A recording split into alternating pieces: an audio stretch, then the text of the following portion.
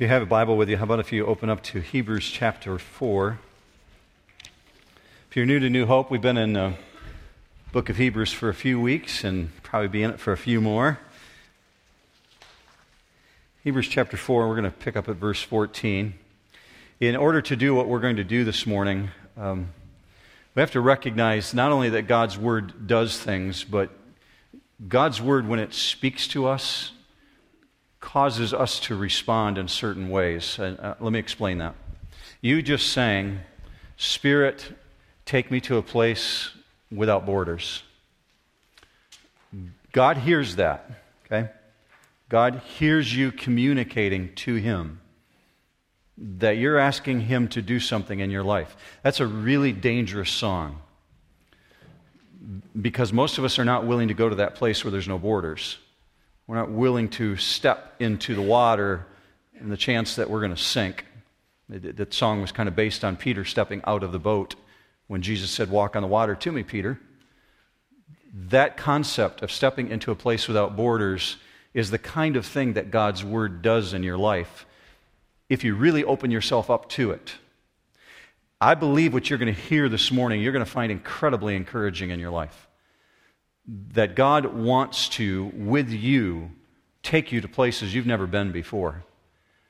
And you're going to find this encouragement coming out of this passage of Hebrews 4:14 in such a way that God may cause you, as a result of what you're hearing this morning, to do things because His Word is alive and active and sharp. So in order to get there, I need to do two things with you. I first need to give you a 30,000-foot view from what we talked about last week to help us step back into this. But before we do that, I need to pray with you. Would you pray with me?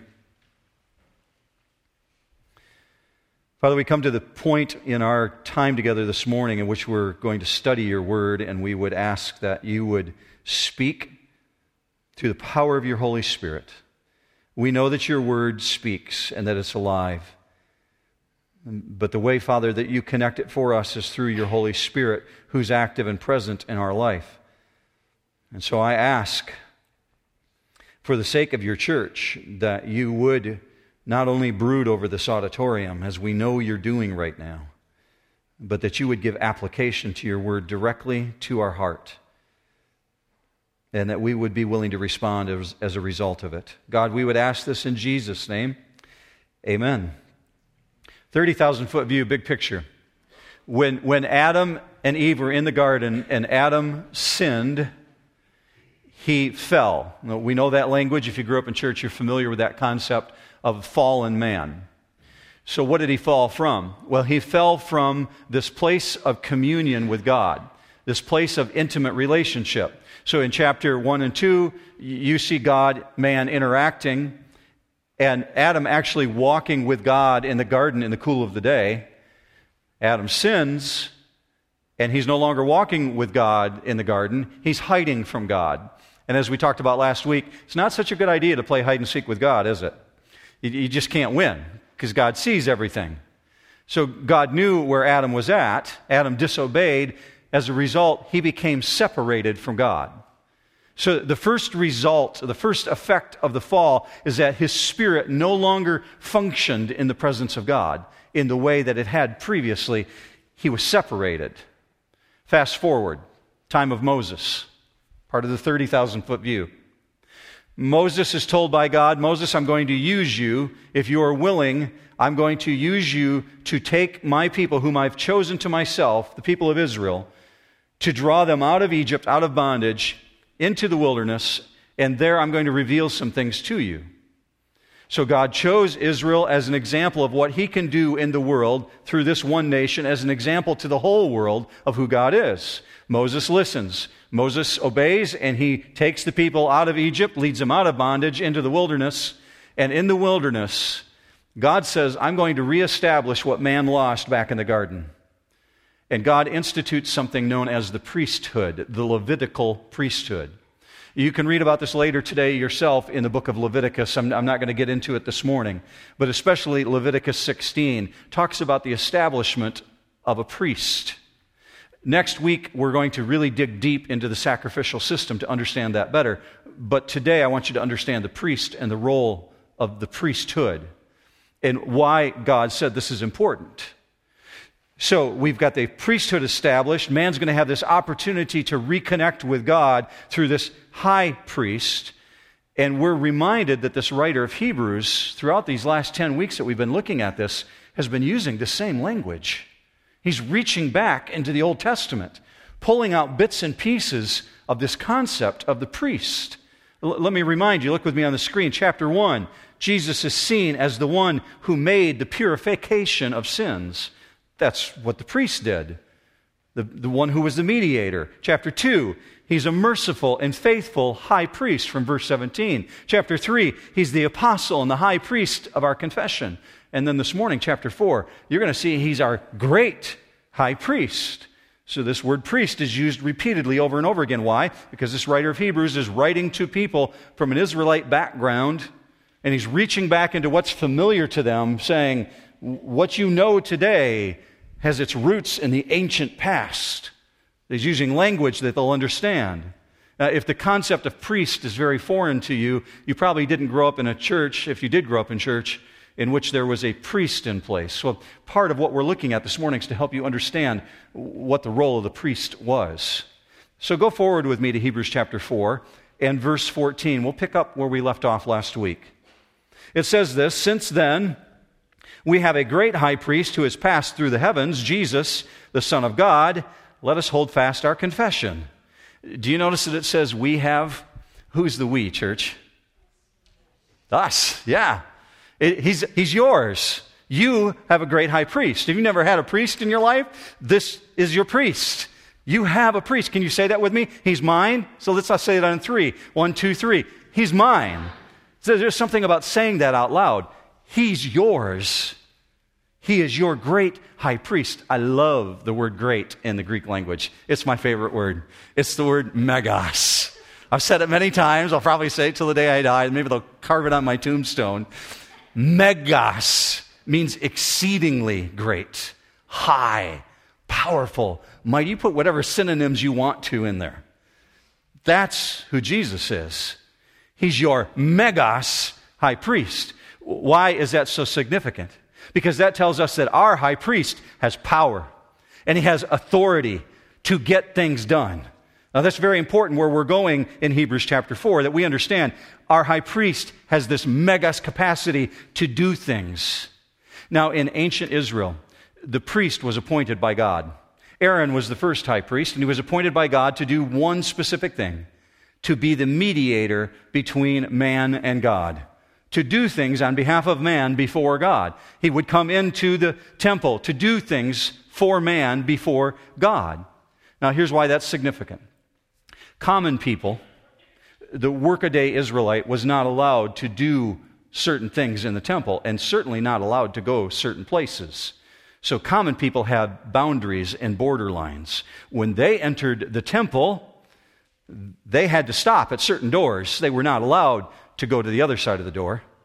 Common priests even had borders and boundaries. Their feet could not go beyond certain doors. Only the high priest, the chief priest, could step beyond all the thresholds into the Holy of Holies, the place where the Ark of the Covenant was, behind the veil. Only on one day. The day is known as Yom Kippur, or the Day of Atonement, the day in which the high priest would go into a place that no one else could go into. Now, to help you understand this picture, let's come from the 30,000-foot level down to planet Earth and get this picture. Historians tell us that the temple itself, the area of the courtyard, was so massive, 37 acres, that you could put as many as 200,000 people in the courtyard. Now, that didn't account for the entire nation of Israel. The entire nation of Israel was in the millions, so many people stood outside the walls on the Day of Atonement wanting to get inside. Only the lucky ones got inside to the platform area to see the courtyard and see the high priest do what he does. We're told that when the temple was built, it took 18,000 employees to build that thing, according to historians. Over 2 million stones. We still today don't know how they moved the stones in place, but what we do know is that the people of God understood that this was such a high and holy place that they didn't even want to hear the sound of chisels in the city of Jerusalem. So they quarried the stones a distance away, about 5 miles away. And we're talking rocks that were 10 foot by 10 foot by 80 feet long, which are still there today as part of the foundation of the temple. And those were moved into place. Somehow, we don't know. We don't have machines big enough today to move rocks that size, but yet the people insisted, and the king insisted, we will not hear the sound of chisels in the presence of our God in this holy place. So you have this mammoth, enormous, gargantuan, have I used enough synonyms? Assembly place where this high and holy priest would carry out a sacrifice. Now, if this guy, this one man who is one individual is going to be your priest, and he's going to go into the presence of God on your behalf, you want to know that that guy's got his act together, don't you? You want to know that he's got everything in order. Well, they had processes by which they would make sure the high priest had his act together, because this guy had to be power washed, sanctified, because he was going into the presence of God and standing before the Ark of the Covenant. Do you know they actually had holy underwear for him to wear? Holy underwear, holy garments, this pure vest covered with jewels that God prescribed all the way back in the book of Leviticus that he would wear, and a crown that he put on his head. And it was quite a spectacle to see. So before the high priest could ever enter the Holy of Holies, he had to do things for himself because he was a sinner, and his family had sin in their life. So we see in Leviticus 16, this is the only verse I'm going to share with you from there, it says this, Aaron, who was the high priest at that time, is to offer the bull for his own sin offering to make atonement for himself and his household. Well, the only reason you would make atonement is if you had sin in your life. The only reason you'd make a sin offering is if you had sin in your life. So the series of process to make sure this guy's sanctified. Now, a primordial source, an ancient source, left behind a letter that archaeologists uncovered years ago that gave us an insight into what it looked like if you were an observer to look at the high priest at that period of time. I don't know the source, but I just wanted to share the quote with you. This is what it says. It was an occasion of great amazement when we saw Eleazar, who was the high priest at that time, engaged in his ministry in all the glorious vestments, including the wearing of the garment with precious stones upon it, in which he is vested. There, the priest appearance makes one awestruck and dumbfounded. I emphatically assert that every man who comes near the spectacle of what I have described will experience astonishment and amazement beyond words. So, as no other human instrument could, the priest represented God before the people and represented the people before God. And so this is an incredibly sacred, profound, powerful moment. God's going to meet with his people. And so it's very, very quiet and very, very somber, because it doesn't get any more serious than this. See, people carried their baggage for an entire year.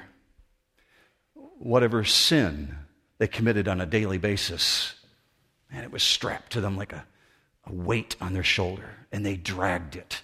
The consciousness aware that that sin has not been removed. They tried to make offerings, but they were aware it really took the Day of Atonement.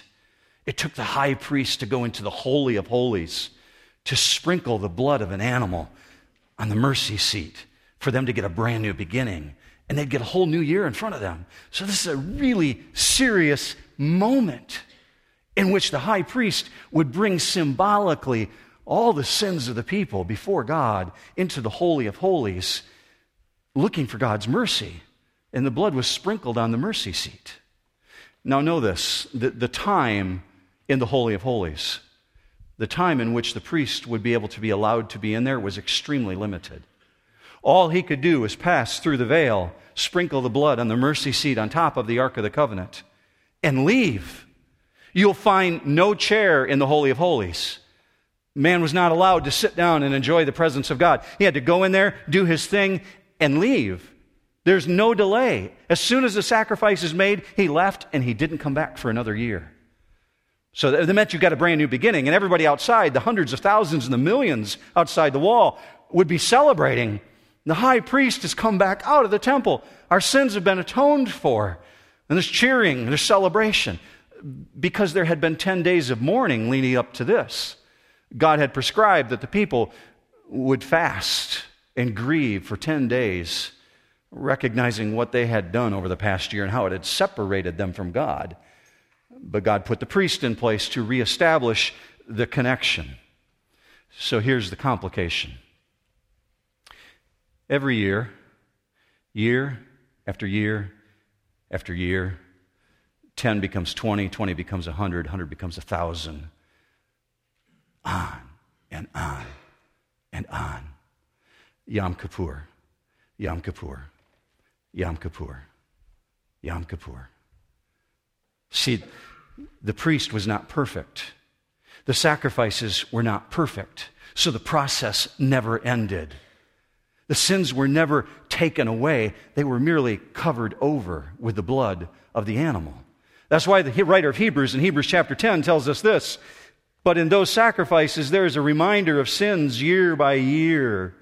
Feel the weight in that statement? They're constantly reminded of their sin. For it is impossible for the blood of bulls and goats to take away sins. It only atoned for it. And in other words, it covered it over, but it didn't take it away and remove it. It was an imperfect system. Now, in order to enter the holy place, the high priest had to do this. Some of you may consider yourself theologians, and perhaps you already know this, but the high priest had to enter through 3 stages to get to the Holy of Holies. Because the sacrifice was always made outside in the courtyard. And when the animal had been sacrificed, the priest would pick up the bowl that had the blood in it, and would make his way through the first door of the outer court into the next level of the court. So he passed through one stage, and then he would enter the temple door, which would cause him to have to enter through another door where everyone else, all people, had to stay out except for the priest.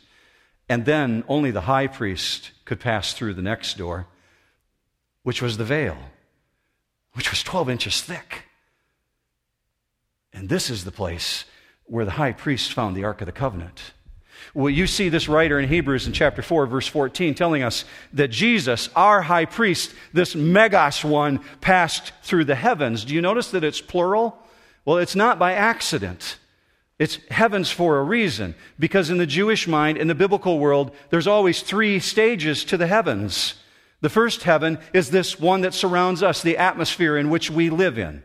The second stage is outer space. That's known as the second heaven. The third stage is the place of God, where God dwells. Paul writes about that with that very familiar language in Corinthians when he talks about his own experience being caught up into the presence of God. And he says this in 2 Corinthians 12:2, I know a man in Christ who 14 years ago was caught up into the third heaven. What's he referring to? The place of God. So Jesus went into the most holy place. He passed through the heavens. Jesus went to where God dwells. What happened when he arrived there? Look with me at Hebrews 9:12. We're told this, he had made the perfect atonement for sin, the purpose for which he had come to earth, and the work was completed when he entered the heaven and presented himself in the holy place. See, the most holy of holies, the place where God, the mercy seat, dwells, the Holy of Holies. So what happened when Jesus arrived there? I want you to know that Jesus alone could make that sacrifice because he's the perfect priest. And so because he's the perfect priest who made the perfect sacrifice, Jesus did not have to leave the presence of God. As a matter of fact, Jesus sat down for all eternity. Why? Because there was a chair waiting for him there. It was the one he returned to. It was his throne. So we're told this according to Hebrews also, Hebrews 1:3. This should be familiar from 10 weeks ago. We looked at this. When he made purification of sins, he sat down at the right hand of majesty on high. Do you see the imagery now? That the Hebrews are receiving this and they're beginning to understand. This Megas high priest is the one who's passed through all the stages into the Holy of Holies. This one is to be revered. He passed through the heavens, and when he arrived, he sat down. Church, can I get a witness? That's an amen. Because there's no reason for him to leave. He's the perfect high priest who made the perfect sacrifice. Do you notice in verse 14, before we move on to 15, that he uses this double title, the composition of the name Jesus, Son of God? Now, we don't get introduced to our friends as Mark, son of Richard. We just don't do that. Why did this writer do it this way? Well, he's using this composition of Yahashua with Son of God. Jesus is who he became. God is who he's always been. And so we see this two-part of his nature reflected in verse 15. Jesus reflected in his humanity, Son of God recognized in his deity. So he says, as a result of all this megas high priest, Jesus, Son of God, let us hold fast to our confession. Why is he saying that? Well, the Hebrews who are receiving this, they're tempted to bail on what they know to be true, to go back to Judaism. He's saying, hold fast to your confession. I know that Rome is throwing you into the Colosseum. I know your friends are being murdered for the faith. Don't bail. This is your basis to hold firm. There is no greater high priest than this one. That kind of returning to Judaism would be saying, Jesus doesn't have the capacity to protect me. He doesn't have the capacity to do for me what I thought he did, so I'm returning to Judaism. That's why he's saying, hold fast to your confession. That's a great setup for verse 15. Let's go to that. For we do not have a high priest who is unable to sympathize with our weaknesses, but one who in every respect has been tempted as we are, yet without sin. Here's a truth. Most people believe and think of God as being far removed, especially at this period of time. In the Jewish mind, God is this distant entity. Agnostics believe that there is a God, but that he's unknowable. That's prevalent today. The truth of Scripture is God, the Son, became Jesus for a specific reason, to share in the temptation and the suffering that you and I experience every day. So it says, in order that he might be an understanding high priest. So he's not unable to sympathize, he's able to sympathize. So here's what you should know this morning. When you're troubled, you're discouraged, even when you're ticked off, Jesus has been there. He knows what you feel. He has felt what you feel. Some of you feel like you need a support group. Jesus is your support group. He's been there. He's known it all. And he has an unequaled capacity for sympathizing with us because he's been through it all. That's why we're told in verse 15, one who in every respect. Let me break that down for you. In his human form, he saw his good friend Lazarus in a tomb. And the Bible says that before he resurrected Lazarus from the dead, before he said, Lazarus, come forth, the Bible tells us that he bodily shook with grief. His body was seized physically with these convulsion-type actions that most people experience at death when they lose a dear loved one. Jesus felt that. We're told in the garden when he was arrested, the night before the crucifixion, that Jesus was sweating great drops of blood. What does that tell you? Anxiety. Because of the next statement, Father, I know what's coming. If it's possible, let this cup pass from me. But also as God, very aware of what God was about to do and saying, nevertheless, not my will, but to let your will be done. You see humanness coming out in everything that he did. So we know he's walked where we walked. He's experienced what we experienced, and he's experienced every kind of temptation that you've ever faced. I want to help you understand that, because some people would say, well, he didn't live in 2014, and I'm experiencing things today there's no way he could have experienced. I'm going to tell you, he faced what you faced and more. And I want you to understand how so. Because not only did he have all the feelings of love and concern and disappointment and grief, he has a much greater understanding of love, disappointment, and grief because he has a perfect grasp of everything. And so he knows the height of love and he knows the depth of evil. And he's seen it face to face in ways that you and I never will. So contrary to what you might think, his godness, if I can use the word that way, his godness made the temptations that he faced immeasurably harder to endure than the ones that you and I face. I'll illustrate it this way. We all experience pain to some degree or another when we're injured. Some of us have a higher threshold of pain. My wife has a much higher threshold of pain than I do. I watched at childbirth what she endured, and there's no way I can endure that. So she has a higher threshold of pain, but we all have a breaking point. Some people will scream at the feeling of severe pain. Some will experience numbness at the sight of the wound. Others will go into shock. Some people experience pain so severely, it can cause them to black out and to faint. Well, if we translate that same thought over to Jesus, he had the capacity to endure temptation without limitation. There was no off switch because he had no weakness limit. There was no way he could turn off the temptation at a certain point.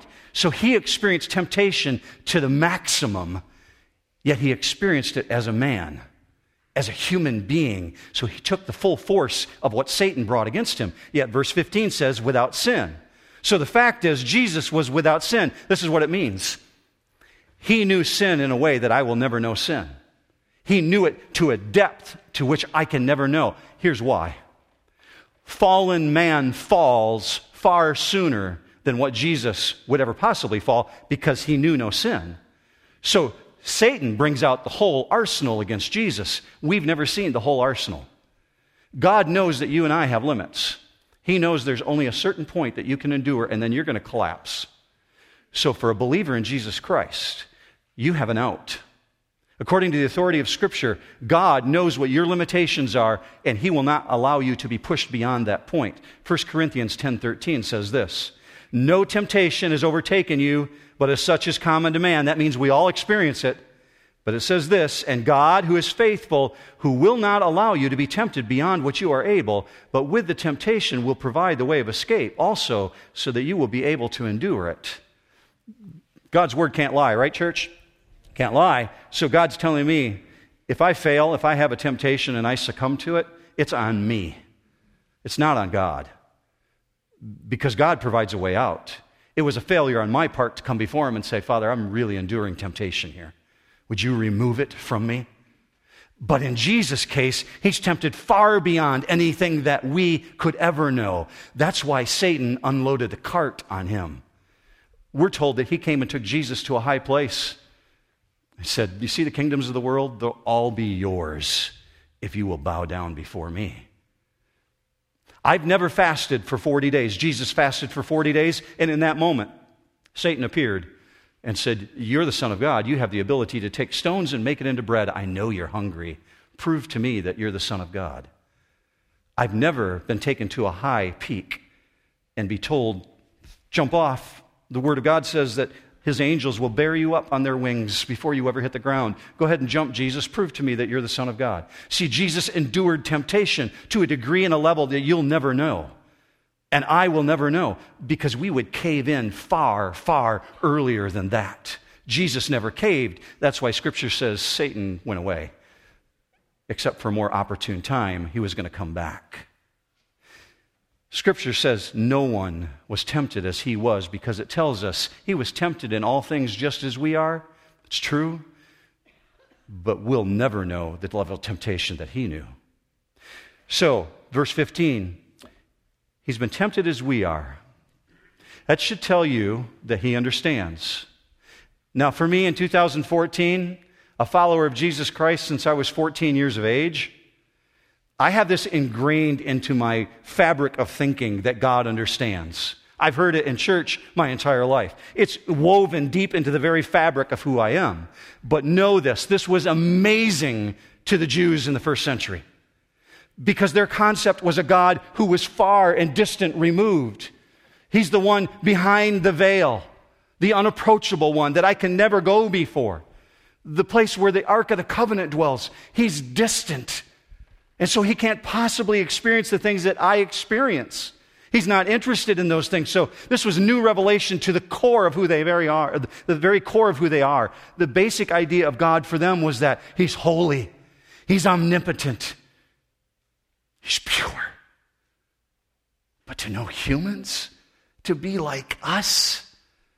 Now, into that same world, the thinking of the Greeks at that period of time was that to have feeling and emotion meant other people could manipulate you. So the Stoics, especially in the Greek world, believed that if you showed emotion, that meant other people could control the outcomes. So therefore, they believed God was separate from emotions. There's no way, because God couldn't be controlled. Therefore, God had no feelings. The Romans believed that God was primarily apathetic. He just didn't care. Into that world, Christianity brought this incredible understanding of this one who deliberately took on everything that you and I experience. It is almost impossible to get our mind around how a first century person is thinking when they receive this, that this Megas high priest became like us. Yet he knew no sin. That's what he says in verse 15. It's without sin. See, facing sin head on qualifies him. That's what qualifies him. And he wanted us to know. 50 years ago, C.S. Lewis, he knew that people would counter this position in Scripture. C.S. Lewis said that there's going to be people who are going to come along who are going to say, well, Jesus couldn't possibly have known what sin is then. He couldn't possibly have been tempted, or he would have given in long before. Well, C.S. Lewis put together this brilliant answer to it. I want you to see his quote.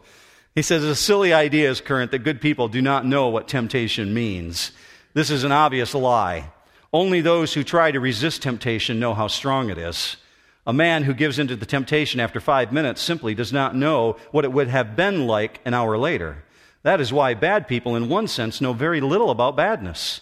They have lived a sheltered life by always giving in. Christ, because he was the only man who never yielded to temptation, is the only man who knows to the full what temptation means, the only complete realist. See, Jesus understands better than anyone. He's seen sin more clearly and fought it more diligently than any of us. So his sinlessness, I know that's not a word, so don't correct me later, but his sinlessness alone can properly evaluate sin. This is the way John Piper said it. Jesus knows the battle. He fought it all the way to the end, and he defeated the monster every time. He does not roll his eyes at your pain or cluck his tongue at your struggle with sin. So hold fast to your hope and draw near to God. Jesus knows your condition, and it's not just something he heard about. He's personally experienced it. That's a great setup for our last verse, verse 16. It says this, let us then with confidence draw near to the throne of grace, that we may receive mercy and find grace to help in time of need. Who's the us, church? The us is us, isn't it? The us is us. The us is the we in verse 14. We have a Megas high priest. The us is us. It's the believers in Jesus. Let us then draw near with confidence. See, the word us, it tells us something. It tells us that the priesthood was done away with. We're going to get into that next week. But when we're told, let us, that means we can all come near to God with confidence. Now, this is going to sound really redundant, but I want you to hear me on this, kind of the capstone of where we're going. I can be confident before God. You can be confident before God. You can be confident before God. You can be confident before God. You getting tired of hearing that yet? You can be confident before God. Why is he emphasizing this? That we can be confident. Why is he emphasizing this approach like a priest coming before God? I'm going to state the obvious. Because we don't, church, myself included, we don't. We carry the thought that we've got all this baggage on us. So we don't come confidently. We come with the thought that we've made these mistakes. So we don't come confidently. We come with baggage when God's word says otherwise. I've come up with a couple things that I want you to take as 2 points out of this morning. The first one has to do with why we hesitate, that I'm going to state in a positive way. The second one has to do with why we hesitate in a negative way. In a positive way, you can approach him because he's made the perfect sacrifice, because he's passed through the heavens, because he sits at the right hand of majesty on high, and he says, I'm your Megas high priest. I am your mediator between you and God. Come to me. That's the positive side. Here's the negative side. Many of us hesitate because we believe he's not that interested. He's not that interested in my breakup. He's not that interested in my job situation. I don't think he's really that interested in what's going on with my kids. I don't know that he's really that interested in what's going on with my tests this week at school. I don't know that he's really that interested in that bully that keeps beating me up in the hallway. I just don't know that he's that interested. There's that thought. That's part A. Here's the more predominant thought, part B. Many people hesitate and don't come confidently before God because they're convinced that God's going to rub their noses in their past failures. Can you identify with that? Why is that? Because we've all had friends in our life or family members whom we've confided in. And in a time of really difficult struggle, we asked them for help, and instead of really helping, they belittled us. They rubbed our noses in our mistake.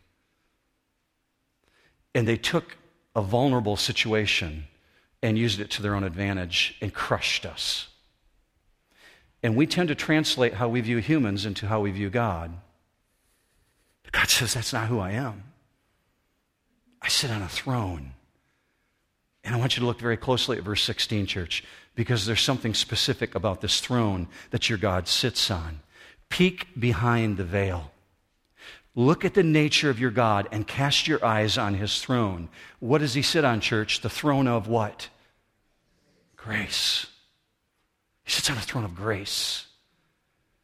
That's what this writer wanted us to understand. You can come confidently before this one, and you're going to receive mercy, and you're going to find grace. Now, the Bible speaks much of God's justice, and so it should. How horrific for us, though, if we only read of just his justice and not also his graciousness. Now, this is the problem with most individuals. They see God as either 100% just and maybe 40% gracious, or 100% gracious and maybe 40% just. See, God's 100% both, or he's not God. He's complete in everything. So he's 100% gracious, he's 100% just.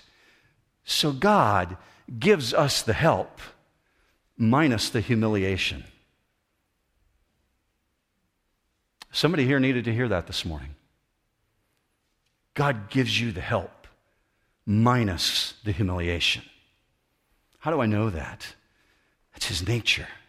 It's also said in Scripture, if we come before him, he's not going to give us things with reproach. James 1:5, here's an example for you. But if any of you lacks wisdom, this is just an example from wisdom. But if any of you lacks wisdom, let him ask of God, who gives to all generously without reproach. He's not rubbing your nose in it saying, you stupid idiot, what do you need wisdom for again? You want forgiveness again? You want my love again? That's not your God. Come to the throne of grace. I give things without reproach. So this one who understands you perfectly, who's been every place you've been, is providing for you perfectly. And here's the cool thing. He's always available. Problem for the ancient Israelite, they couldn't go and have coffee with the high priest. He was unapproachable. And they certainly couldn't run into the Holy of Holies to talk to God. God was distant. The high, powerful rulers at that time, they were unapproachable. So the common people, they had no breaks. So when the Israelite was tempted, what did he do? He just carried the baggage with him.